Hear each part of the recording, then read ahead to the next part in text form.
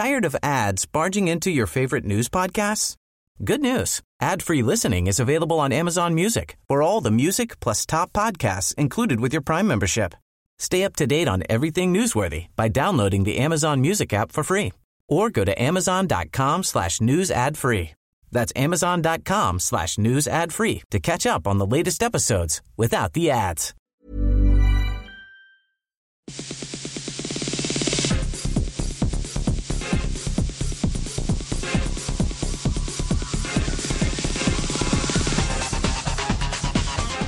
Hello and welcome to this week's edition of Extra Time, a web-only program from Radio New Zealand Sport. I'm Stephen Hewson. First up, the All Blacks are off to the Rugby World Cup. But what if they don't win? How will we cope? We're also at the airport to farewell the side with John Campbell. The Silver Ferns coach, Waimarama Tamanu, tells us why she's stepping off court. The Black Caps coach Mike Hesson faces the biggest challenge of his career. And what's wrong with the All Whites? Why can't they win under coach Anthony Hudson? Golfer Danny Lee continues to impress on the world stage, being named in the international side for the President's Cup. Rower Mahi Drysdale reflects on the one that got away, missing out on his 6th World Championship title in France this week. They've got Rio on their minds, kayaker Lisa Carrington and Paralympian Cameron Leslie, who could represent New Zealand in 2 different sports. We talk to them. And it's as close as he'll get to home on the World Rally Circuit. Hayden Paddon lines up in the Rally of Australia.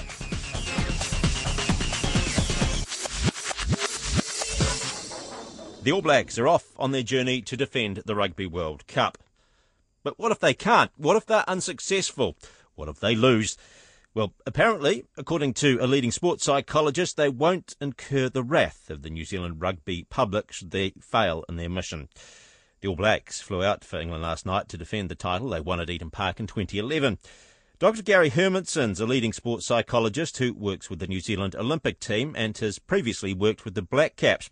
He says the pressure on the side is not as intense as in 2011. As a nation, the expectations that we have are pretty high, and all those expectations tend to focus on winning the cup rather than how you perform there. And so the real challenge that the whole management team and the players themselves have with the All Blacks is how do you go into this campaign being able to be motivated to do well without getting caught up in the difficulties about, the anxiety about not doing well, the anxiety about losing, really. That's the real issue that they have to deal with. In 2011, much was talked of too, of almost playing at home added to the pressure. So might there be even a release valve that they're playing overseas this time? Well, historically, we haven't shown that, have we, really? I mean, it seems to me that what happened in 2011 was it was the home territory which actually probably made the ultimate difference in that one point that we needed. So I think being overseas, if you think back to previous campaigns, is always going to be a bit of a problem because you lose that immediate connection with, the encouraging support. And so when you're at home, you get that obvious, sign, even if it's just making the grandstands, black and hearing all the noise. So my own hunch is that this reverts back to the challenge that they've had before playing overseas. And I think the difference, though, is that having won it in 2011 with a number of players who are there, the consequences of not winning at this time become slightly softened. In the past, it was another 4 years, whereas having won it in 2011, it takes away that kind of desperation. And so, as kind of difficult as it might be, it's almost like, well, if we lose, then it's not a major catastrophe, and that takes some of that pressure off. Being labelled something like Dad's Army, how much of an impact might that have? Because that's obviously been big talking points, hasn't it? You're looking at Richie McCaw, Dan Carter, Conrad Smith, Ma'a Nonu, all very long-serving All Blacks. Yes. That are obviously heading away from the team at the end of this tournament. Well, I think there's a little bit of a mix with that. There's a motivation about being able to finish on a high, but the problem is that, that also carries with it that whole sense about, well, yes, but if we don't finish well, then we're going to cop a lot of flack around age and around selection policies, whatever. So, that's when the language creeps in that makes it difficult, when people start getting a bit sort of over-focused on the importance of winning the cup because of that issue. But I guess the real thing we're not sure about yet is whether that experience, which is massive in that environment, is enough to hold it together that way, or whether it's just gone off the boil a little bit, and then people are looking ahead even further than the World Cup into some the next phase of their life in terms of overseas or retirement, whatever, and that can take away some of that edge as well. What's your feeling? My hunch is that probably they're going to do better than they've done in the past, but it would be nice to see them do it with that kind of talent and ability they have, rather than one of those situations we've had, and we had it in 2011 as well, where the pressure got really great and they didn't play anywhere near as what they're capable of, and they won it, but it was more a relief than exhilaration. The All Blacks flew out of Auckland Airport on Thursday night, and John Campbell was there to see them off. What's your name? Jasper. What's your name? Ariel. What's your name? Regan. What's your name? Chris. The children lined up with wide eyes and wonder. And are you three of the biggest All Black fans in New Zealand? Yes. But not only children. What's your name? Margaret Harrop, and I'm from New Plymouth. Yeah, well, my father followed the 1924 All Blacks around England, you see, so... He did not. He was actually a press correspondent, so I have his scrapbook, you see, of that tour, so that's quite a worthwhile memento. They were the Invincibles, played 32, won 32. They sailed to England over a month at sea. 91 years on, the All Blacks following them are flying, business class, 24 hours, and they're there. Some things change, some things never change.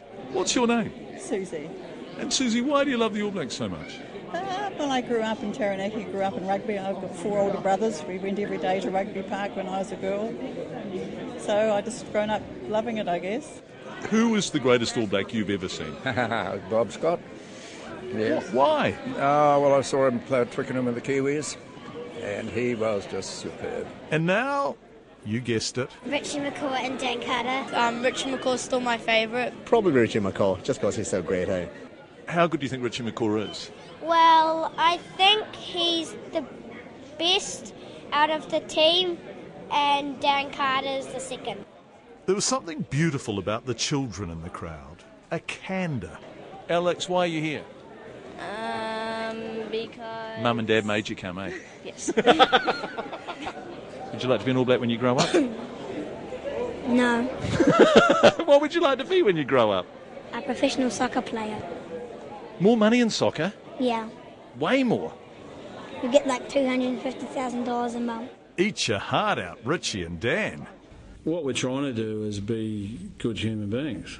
Earlier in the day, Coach Steve Hansen was so philosophical it was arresting. Why? Well, the last time the All Blacks played a World Cup in the UK, we were knocked out in the quarterfinals. Remember, France, Cardiff, 2007? Terrible.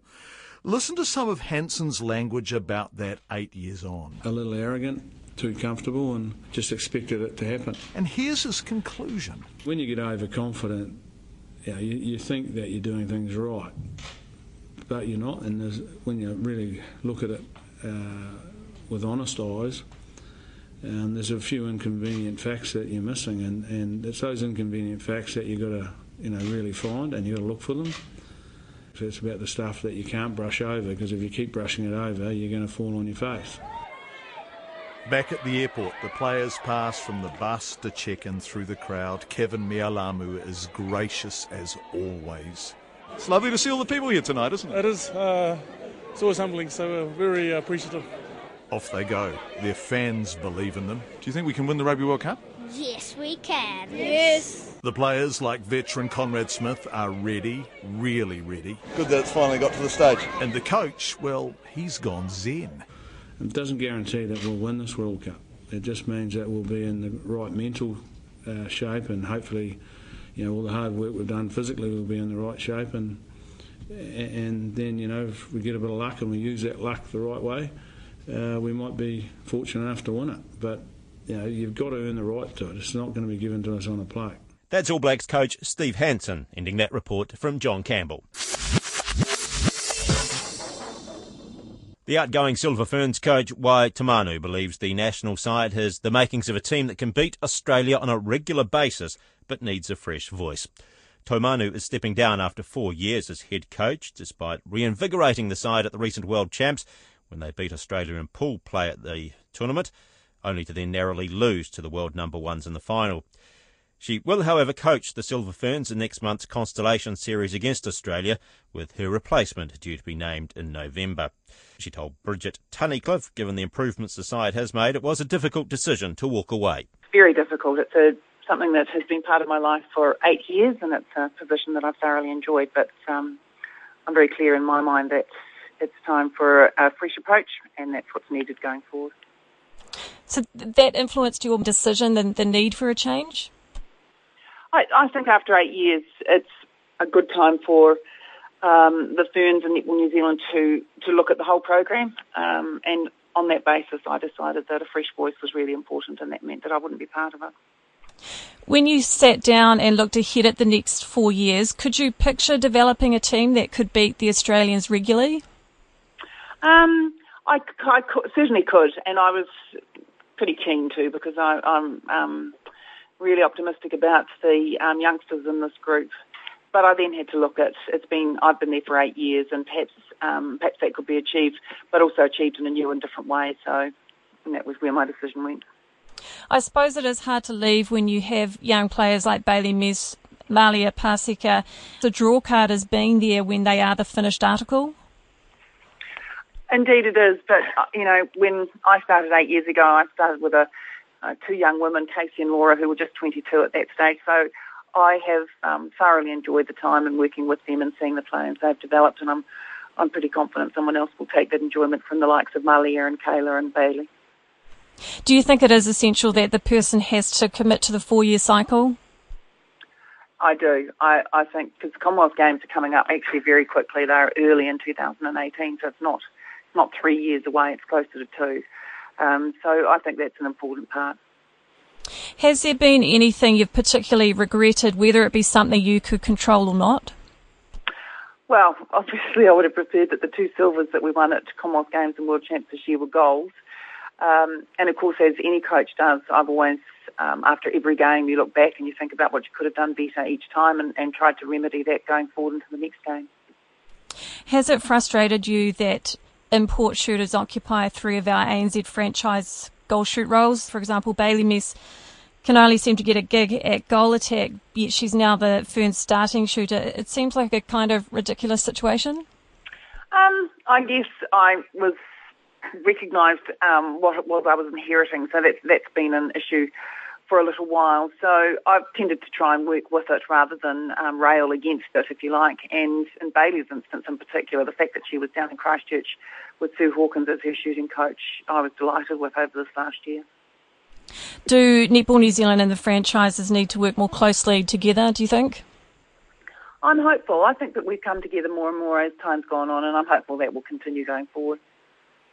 There is some concern that New Zealand doesn't really have a lot of depth in terms of experienced coaches, and that Netball New Zealand might be forced to seriously consider maybe an Australian coach. What's your view on that? My view is, as I always have, I want the best coach for the Ferns, and I've had a wonderful role model in Ruth Aiken, and someone who has quietly but consistently supported me in the background through my tenure, and this is my intention, whoever gets the job, that I'll follow Ruth's lead in that. Is there someone you would endorse? No, I'm not aware of who's applied, but as I say, they will get my full and undivided support for the period of their tenure. And looking forward to the Constellation Cup, one last fling?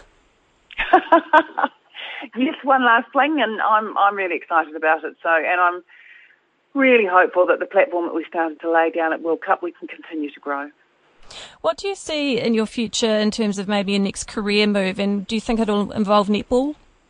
I don't know. I've been absolutely consumed by netball for 8 years, and so much so that all I've thought about really was whether or not I was going to continue. So now that I've decided I won't be, I now have to put some attention to what I will be doing, and I'll start that tomorrow. That's outgoing Silver Ferns coach Wai Taumanu talking to Bridget Tunnicliffe. The Black Caps coach Mike Hesson sees the upcoming 3-test series against Australia as the biggest test of his coaching career. Hesson's named a 15-strong squad for the tour, which begins in October with 3 tests in November. Those tests are in Brisbane, Perth and the experimental pink ball test in Adelaide. Hesson's included 2 all-rounders in Corey Anderson and Matt Henry, as both are recovering from injury. There's no room, however, for the Otago pace bowler Neil Wagner, who's edged out by Doug Bracewell. While Australia have gone through plenty of changes personnel-wise in recent times and were beaten by England in the recent Ashes series, they still sit at number 2 in the world rankings compared to New Zealand at 7. I spoke to Mike Hesson about what challenges the tour will bring. They're both tracking really well at the moment. I think we, realise there'll be some checkpoints along the way, and they're going to have to pass those to get on the tour. So far so good, and as I said, they're important members of our squad in Test cricket, but we're not going to be playing or taking people if they're not fit. And you've obviously got the pink ball test in this. Preparation-wise for that, I mean, you've got 2 tests before that, of course, so how difficult is it balancing that preparation? Yeah, I think that's the key point really, is the balance and making sure we don't overanalyse it. We do need to gather a lot of information pre-start of the tour, and then we've got 10 days from the second test to the third where we can really focus on the pink ball, and that'll be where we'll spend most of our time. How much have you been able to gather from what you've worked with so far? How are you finding it? Look, not a lot. The challenge is trying to find practice facilities that are in the dark, obviously. So, but we're having a bit of a practice the 8th and 9th up at Hamilton, and that'll give us some further information. And we'll put guys in different positions and try and get them to bowl at different, during different sessions and see how the ball reacts. But yeah, it's exciting. Any concern that an experimental test could be the series decider?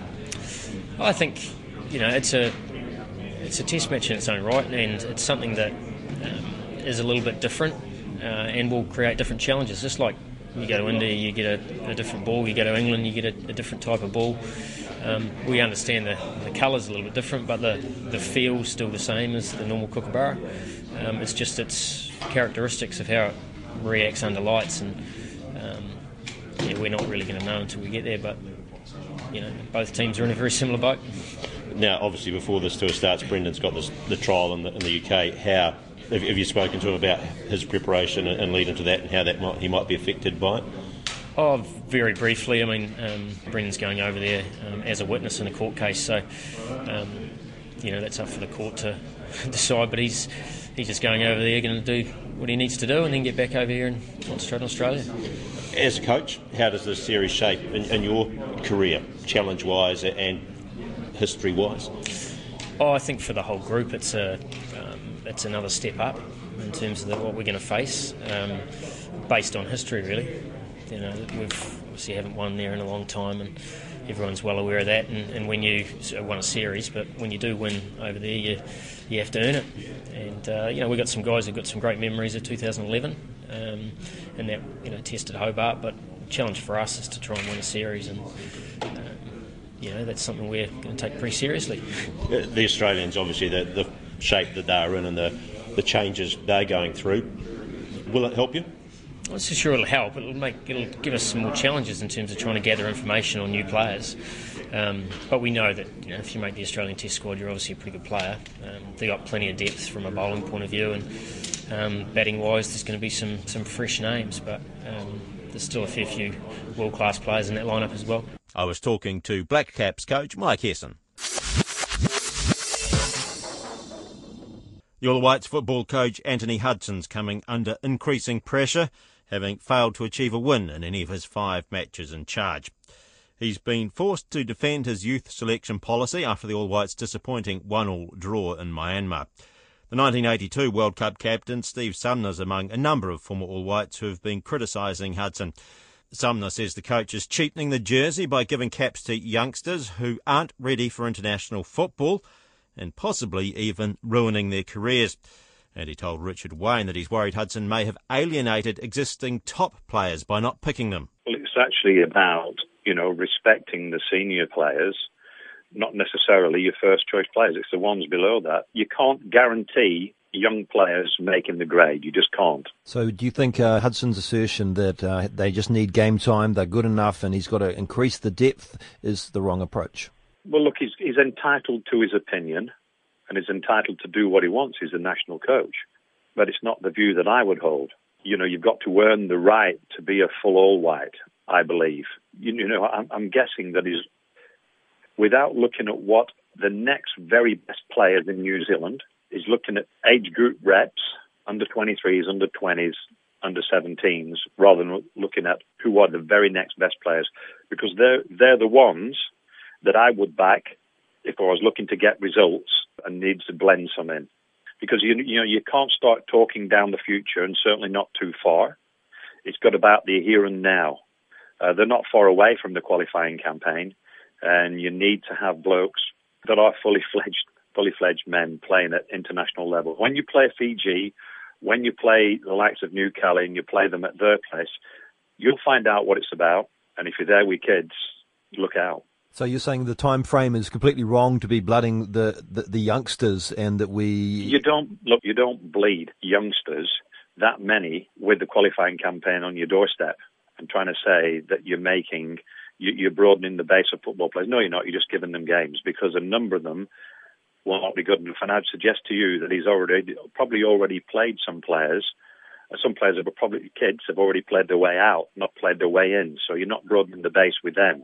And I look at it like this. In my time, we had a 19-year-old Ricky Herbert made his way through into the international side. He went on to play 85 times for the All Whites. We had an 18-year-old Winton Rufer who went on to play, and Ricky played full-time professional at Wolverhampton Wanderers. We had Winton Rufer at 18 years old, went on to become the Oceania Player of the Century, played at Werder Bremen.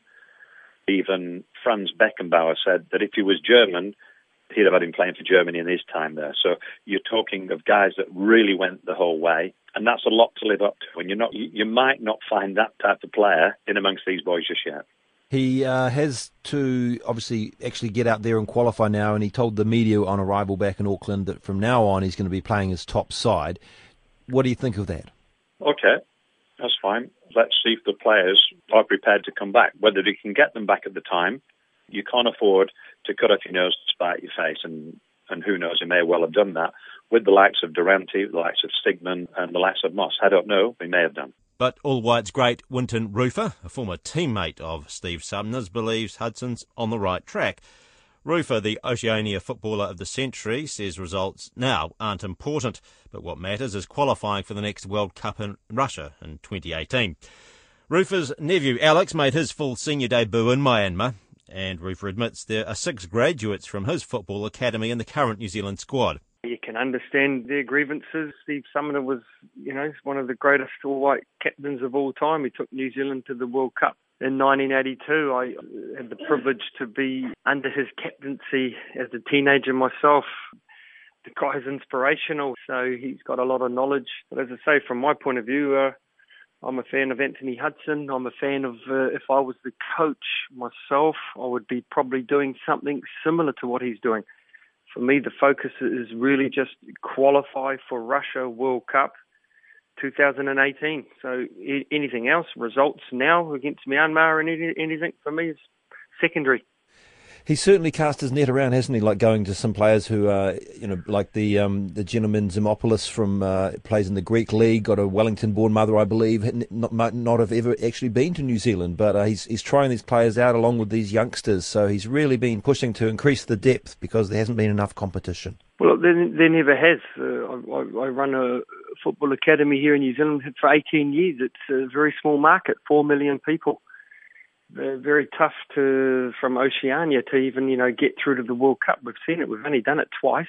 And at the last time round, you're playing against Mexico, one of the top teams from CONCACAF, the North American region.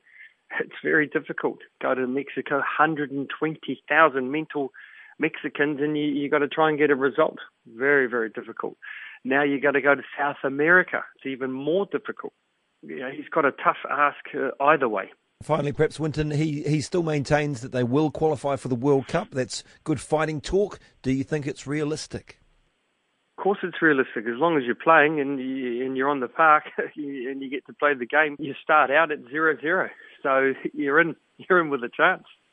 So you keep it at 0-0, go through, and then you can win on penalties. So there's every chance, even against the might of South America, that we could get to the World Cup and qualify in Russia 2018. It's possible. That's Winton Rufer talking to Richard Wayne. The 5-time world champion Mahi Drysdale has been left pondering just what went wrong after he missed out on winning his 6th single sculls world title in France. For the second year in a row, he's had to settle for second, beaten by Andrei Synek of the Czech Republic by the narrowest of margins.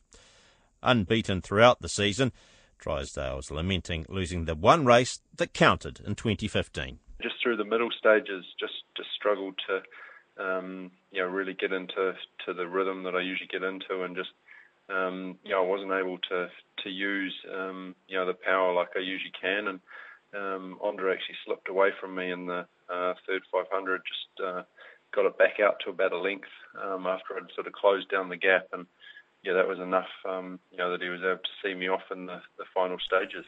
But that's quite unusual, isn't it? Because that third part of the race is usually very, very strong. Yeah, that's where I pride myself, and obviously, not taking anything away from Andre, he had a fantastic race, but it's I guess for me it just wasn't quite on my best form, and and that, as I say, it makes it very hard because you kind of go, well, I'm the second best in the world at 0.34 of a second, and that you've got a little bit more in the tank, so. It's I guess, while it's disappointing, it is also, it is good on the other hand that I'm right there, and obviously with Rio, I've just got to sort those problems out, and I guess the issue is I've now done that twice in 2 years. Last year, I guess Andre, he really beat me tactically last year, and this year, he was able to execute a race better than me, so. That's something I pride myself on, and something I've got to work on over the next year, make sure I get it right in Rio. Outside of that final, how were you feeling? Things seem to be going pretty well, given the way you progressed through to the final. Yeah, this year's been going great, and everything was looking really good, and certainly going into the race, I had a lot of confidence. And there's no real reason for it. So that was a bit of a disappointment. As I say, I usually step up and race really well. And I can't really put my finger on it right now. Exactly what went wrong, but I still had a very solid race. Obviously, was pleased with I guess my fight back, but. Just was outdone by Andre, who was in really scintillating form. Is there a danger you can overanalyze these things too? Yes and no. I guess you've got to spend the time and you've got to get to the root of a problem. And once you've done that, then you can put in place things that obviously the thing is you don't want to do it again, and that's something that you've got to work on. But I'll think about it and probably watch back the video in the next few weeks, and then obviously when I get back into training, I'll put into place the things that I think I need to change and need to improve on. But it's I was just sort of talking before. It sort of sounds a bit silly being disappointed with a silver medal because it's still a fantastic result. But obviously, my goal this year was certainly to be on top of the podium, and I didn't quite achieve that. But I still very much feel like I'm on track for Rio, which is a bonus. And I guess the way that the team performed was really sensational. And Mahi, maybe just a word on the overall performance of the New Zealand team, because it was quite impressive, wasn't it? I mean, I know that the goal was 14 Olympic berths, and that didn't quite happen, but still a good show at the World Champs. Oh, it's really been a sensational World Champs. Like the standard has really ramped up. That's the real noticeable thing. We missed out with a couple of photo finishes on qualifying more boats, which was disappointing. But To qualify 9 is a great achievement. We've already qualified more athletes than we did for London, from 26 to 33. So, that's a really good effort. And I guess the most pleasing thing is while we've qualified 9 boats, we medalled in 7 of them, and the other 2 were 4th places. So, we've got 9 boats at the Olympics, and all 9 are very much medal potential boats. So, we've certainly got a lot of quality there, and that's really exciting. We actually topped the medal table in Olympic events with 7 medals and 3 golds. So, that was again a very, very pleasing thing. 1 year out from the Olympics. I was talking to New Zealand rower Mahi Drysdale. The double world champion kayaker Lisa Carrington's back in New Zealand after checking out the canoe and rowing venue for next year's Rio Olympic Games. The 26-year-old will defend her K1 200 gold in Rio, as well as trying to win her maiden K1 500 Olympic title. She's had a near-perfect 2015, winning both the K1 200 and K1 500 titles at the recent World Champs in Italy. It was Carrington's 4th consecutive K1 200 world title. Earlier this year, she won 5 World Cup gold medals in 3 weeks of competition, never losing a race across a variety of courses and conditions. Carrington now has 5 World Championship gold medals, the most of any New Zealander, and she's the first woman in 16 years and only the 3rd in history to hold both the 200-metre and 500-metre titles at the same time. Lisa Carrington spoke to Joe Porter and told him just what keeps her motivated when she's already achieved so much. My performances in Milan, I was really proud of them and really happy with how it all went and happy with the whole year leading up to that. And I guess I'm still kind of,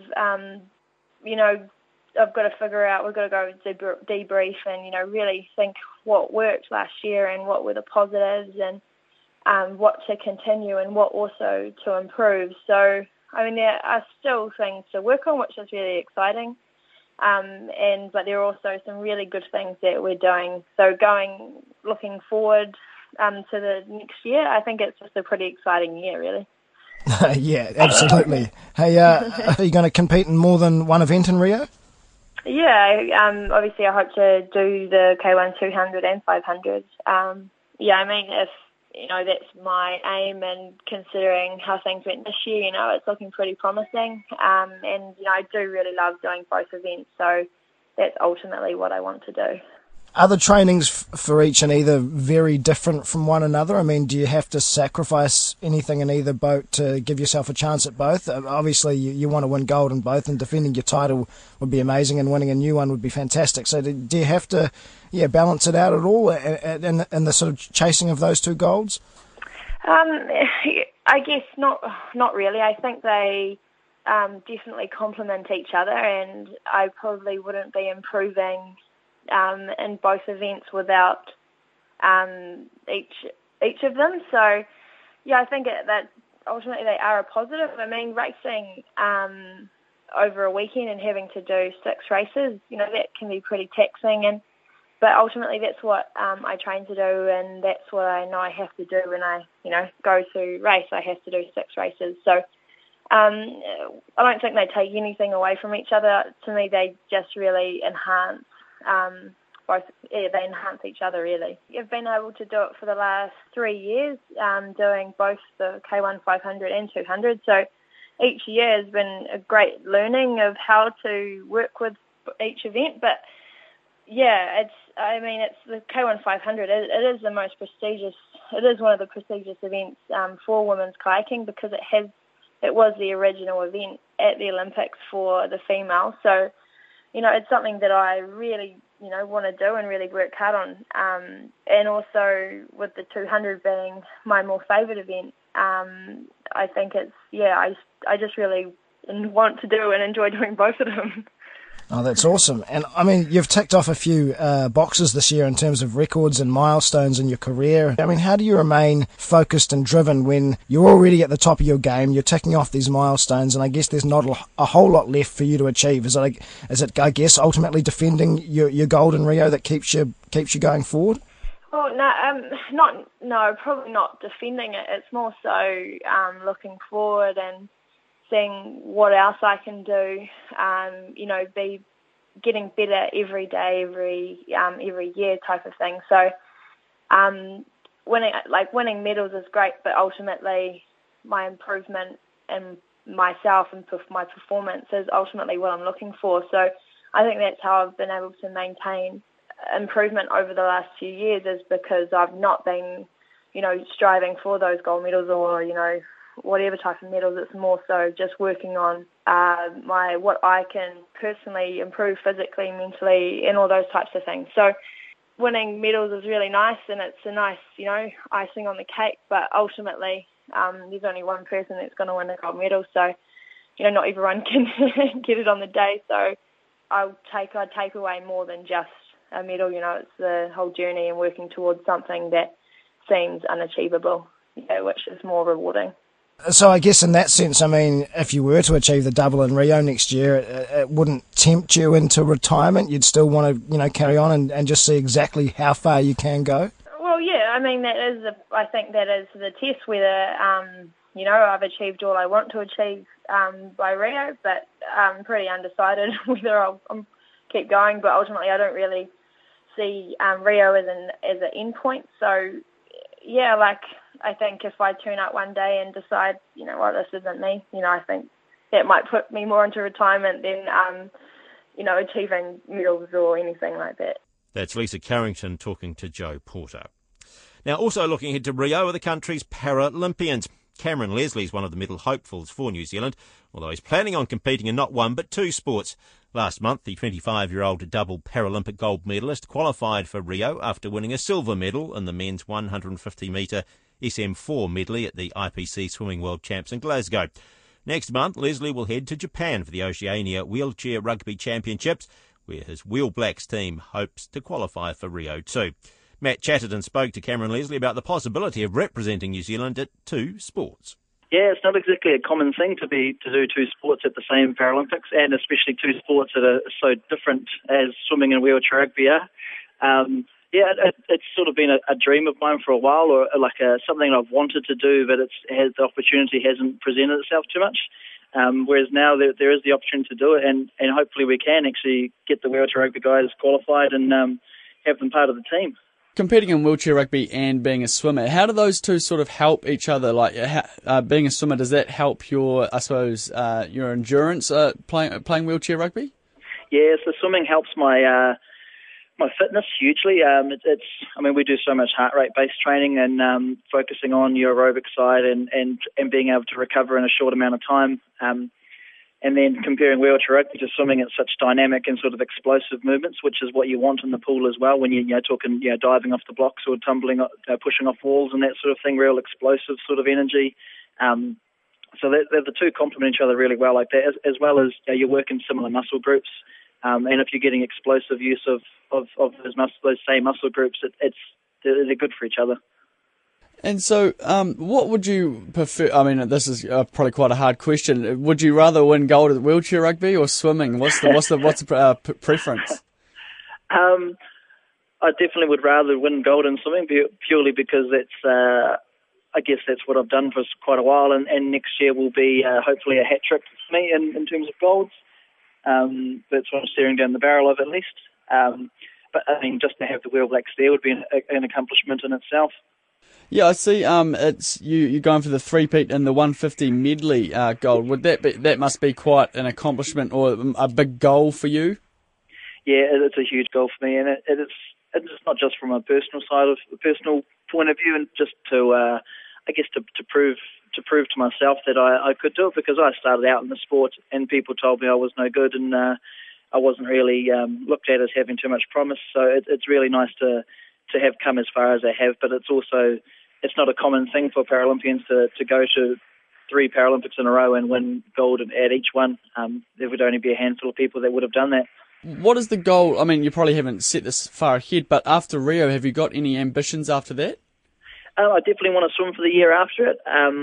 But then from there, there's so many things can change between now and then, living situations or what. So there hasn't been too much decision-making made on that. I know the next year is going to be tough, so I'm just trying to head down, bum up, and keep the eye on the prize, eh? The world champs actually this year, you got silver, I see, at the Worlds. Were you quite happy with how your results went over in Glasgow? I was disappointed to get silver, but the silver lining for me was that it was a really good time, and it was only half a second off my personal best that I did in London in 2012, and I haven't come close to that time since I did it. So it's good to know that I'm on track to do a really fast time next year. But yeah, I mean, I don't do sport to come second, so it was very disappointing to get silver. Yeah, I can imagine most people would prefer that gold, wouldn't they? Yeah. Just quickly, the German Open next year. Have you penciled that in, or have you penned that in that you'll be going next year? Yeah. So it's on the radar. What would you like to get out of that? As obviously that's in about May, I think, next year, and the build up to Rio. What sort of goals have you set for that? It'll probably be. I would not imagine that we wouldn't taper down for that competition, but we'd be focusing on just trying to go as fast as you can under still actually on a relatively normal training workload. So if I can do a similar time to what I just did in Glasgow next year, but having not tapered for it, that'd be a very good sign. Looking forward to Rio. That's Cameron Leslie talking to Matt Chatterton. The Rotorua golfer Danny Lee made history this week when he became just the fourth New Zealander to be named in the International President's Cup team to play the United States and South Korea next month. The tournament, which is held every 2 years between the US and an international team, is played over 3 days. The 25-year-old Lee joins Frank Nobilo, Greg Turner and Michael Campbell as the only New Zealanders to play in the tournament, which has been running for over 20 years. Only once has the international side won the trophy. That was back in 1998 when Nobilo and Turner were members. Greg Turner told Matt Chatterton just what's needed to beat the American side. Just seems like he's maturing. I mean, he's paid his dues. He's been a very, I think he's always been a very aggressive player, and perhaps he's just evolved into containing that aggression just a little bit. Still, obviously, very aggressive, but it's the old story. If you just keep making more birdies than you do bogeys, things work out quite well. Yeah, indeed. Now, you were one of the only men outside the US to lift the trophy back in 1998 when the international team won the President's Cup for the first and only time thus far. What do you think, coming from that team, needs to be done to be able to beat the Americans at the President's Cup? Yeah, look, it surprised me that it hasn't happened more often because they've always, on paper, got pretty strong teams, the internationals. Yeah, look, I guess it's very hard for an international team with no particular, sort of geographical bond to gain from that team atmosphere, especially when you're playing in America. So I think obviously the best chance is probably when they're outside of America, and I would have thought this time in Korea, which is, quite a different environment for the Americans. Probably more so than if it had been in Australia or South Africa. That may be, help as well. And there are some, I noticed there's some, a serious contingent of Asian players within that international team. So must be a great chance this year, I would have thought. You can, I suppose, count Danny as, one of those players because, he was born in South Korea, but born in Seoul, so it is like another home for him. And when you played in it, it was in Royal Melbourne, so that was pretty close to home for you in 98. Do you think home course advantage will play a big factor for the international team? Yeah, look, I mean, Danny's roots are Korean, obviously, so, I mean, it's his home away from home. And, with the other Asian contingent there, they won't be out, culturally it won't be such a different experience for them. So, I think that does, it certainly was a factor at Royal Melbourne for us. Not so much because the culture in Australia is vastly different from that in the United States, but, the courses there play quite differently, I think, to the American courses. And I'm not sure what type of course they're playing on in Korea, but you would have thought the Koreans will get in behind that international team, and having the crowd behind you is obviously a big, is a big plus. You represented both New Zealand at the Eisenhower and you played in the President's Cup. Do you think the President's Cup has, that aura about it in New Zealand? Because, I mean, Danny is the first person in 10 years. Do you think New Zealanders are keen to make that team? Oh, I think so. There were a lot of New Zealanders in Melbourne when we played there in 98, I recall. I mean, it hasn't been top of the because it only happens every couple of years, and because we haven't had a Kiwi, in there for a while. It probably doesn't have quite the same interest levels here, as it might have. So it'll be a good chance, and the time frames, time zones work a bit better than some for us. So hopefully people will watch it and enjoy it. It's always great golf. If you watch those Ryder Cups, Presidents Cups, same sort of thing. It's exciting from day one. You don't have to wait till Sunday afternoon for the excitement to build. It's happening right there from the first hit. Great fun to watch. That's Greg Turner talking to Matt Chatterton. The New Zealand rally driver Hayden Paddon's hoping for a top 3 finish at this week's World Rally Championship event in Australia. Paddon's been promoted to the number 2 WRC car for the Hyundai team because of his knowledge of the Australian event and his preference for gravel. Paddon's competed at the Coffs Harbour event 3 times previously, securing a career best 6th place last year with Hyundai. He spoke to Richard Wayne about what lies ahead. It's humbling to know that the team are willing to put their faith behind us to be scoring for the team, because the Manufacturers' Championship is number 1 priority for all the teams, and it's a big responsibility. But we're up for the challenge, and for me personally, it doesn't change our approach for the weekend. We're still going out there with the same sort of personal target of trying to get on the podium. Technically, it doesn't change anything. The only thing it really changes is the number on the side of the car. So does this promotion mean extra pressure for you? How are you handling that? Is there any extra pressure?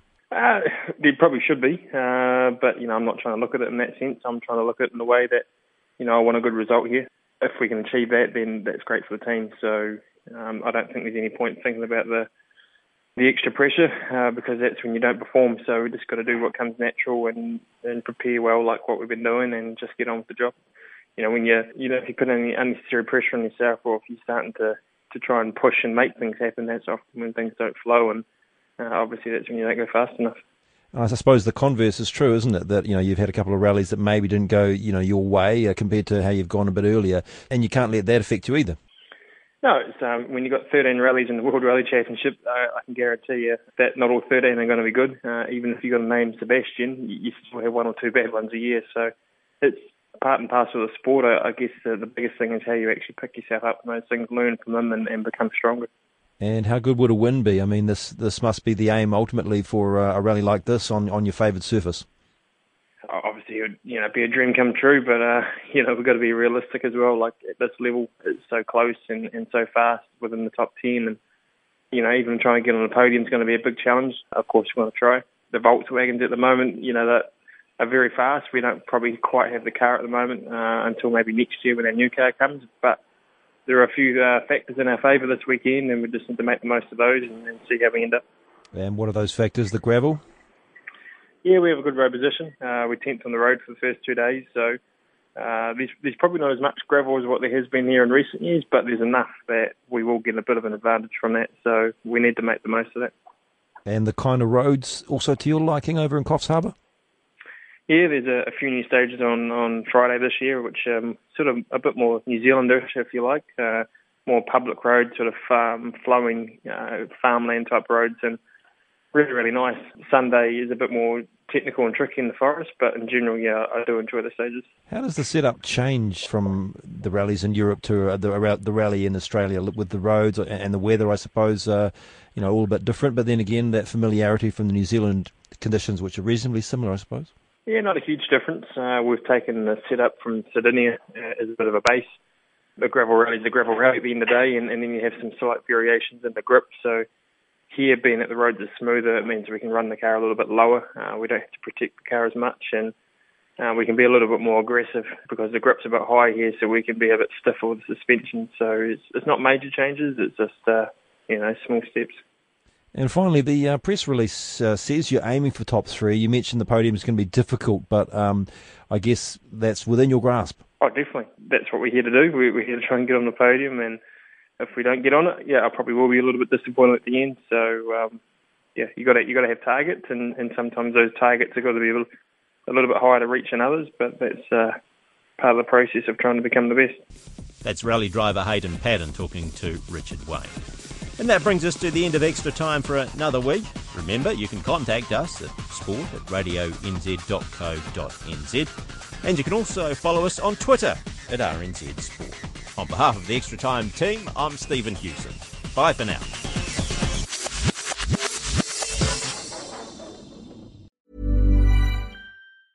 Tired of ads barging into your favorite news podcasts?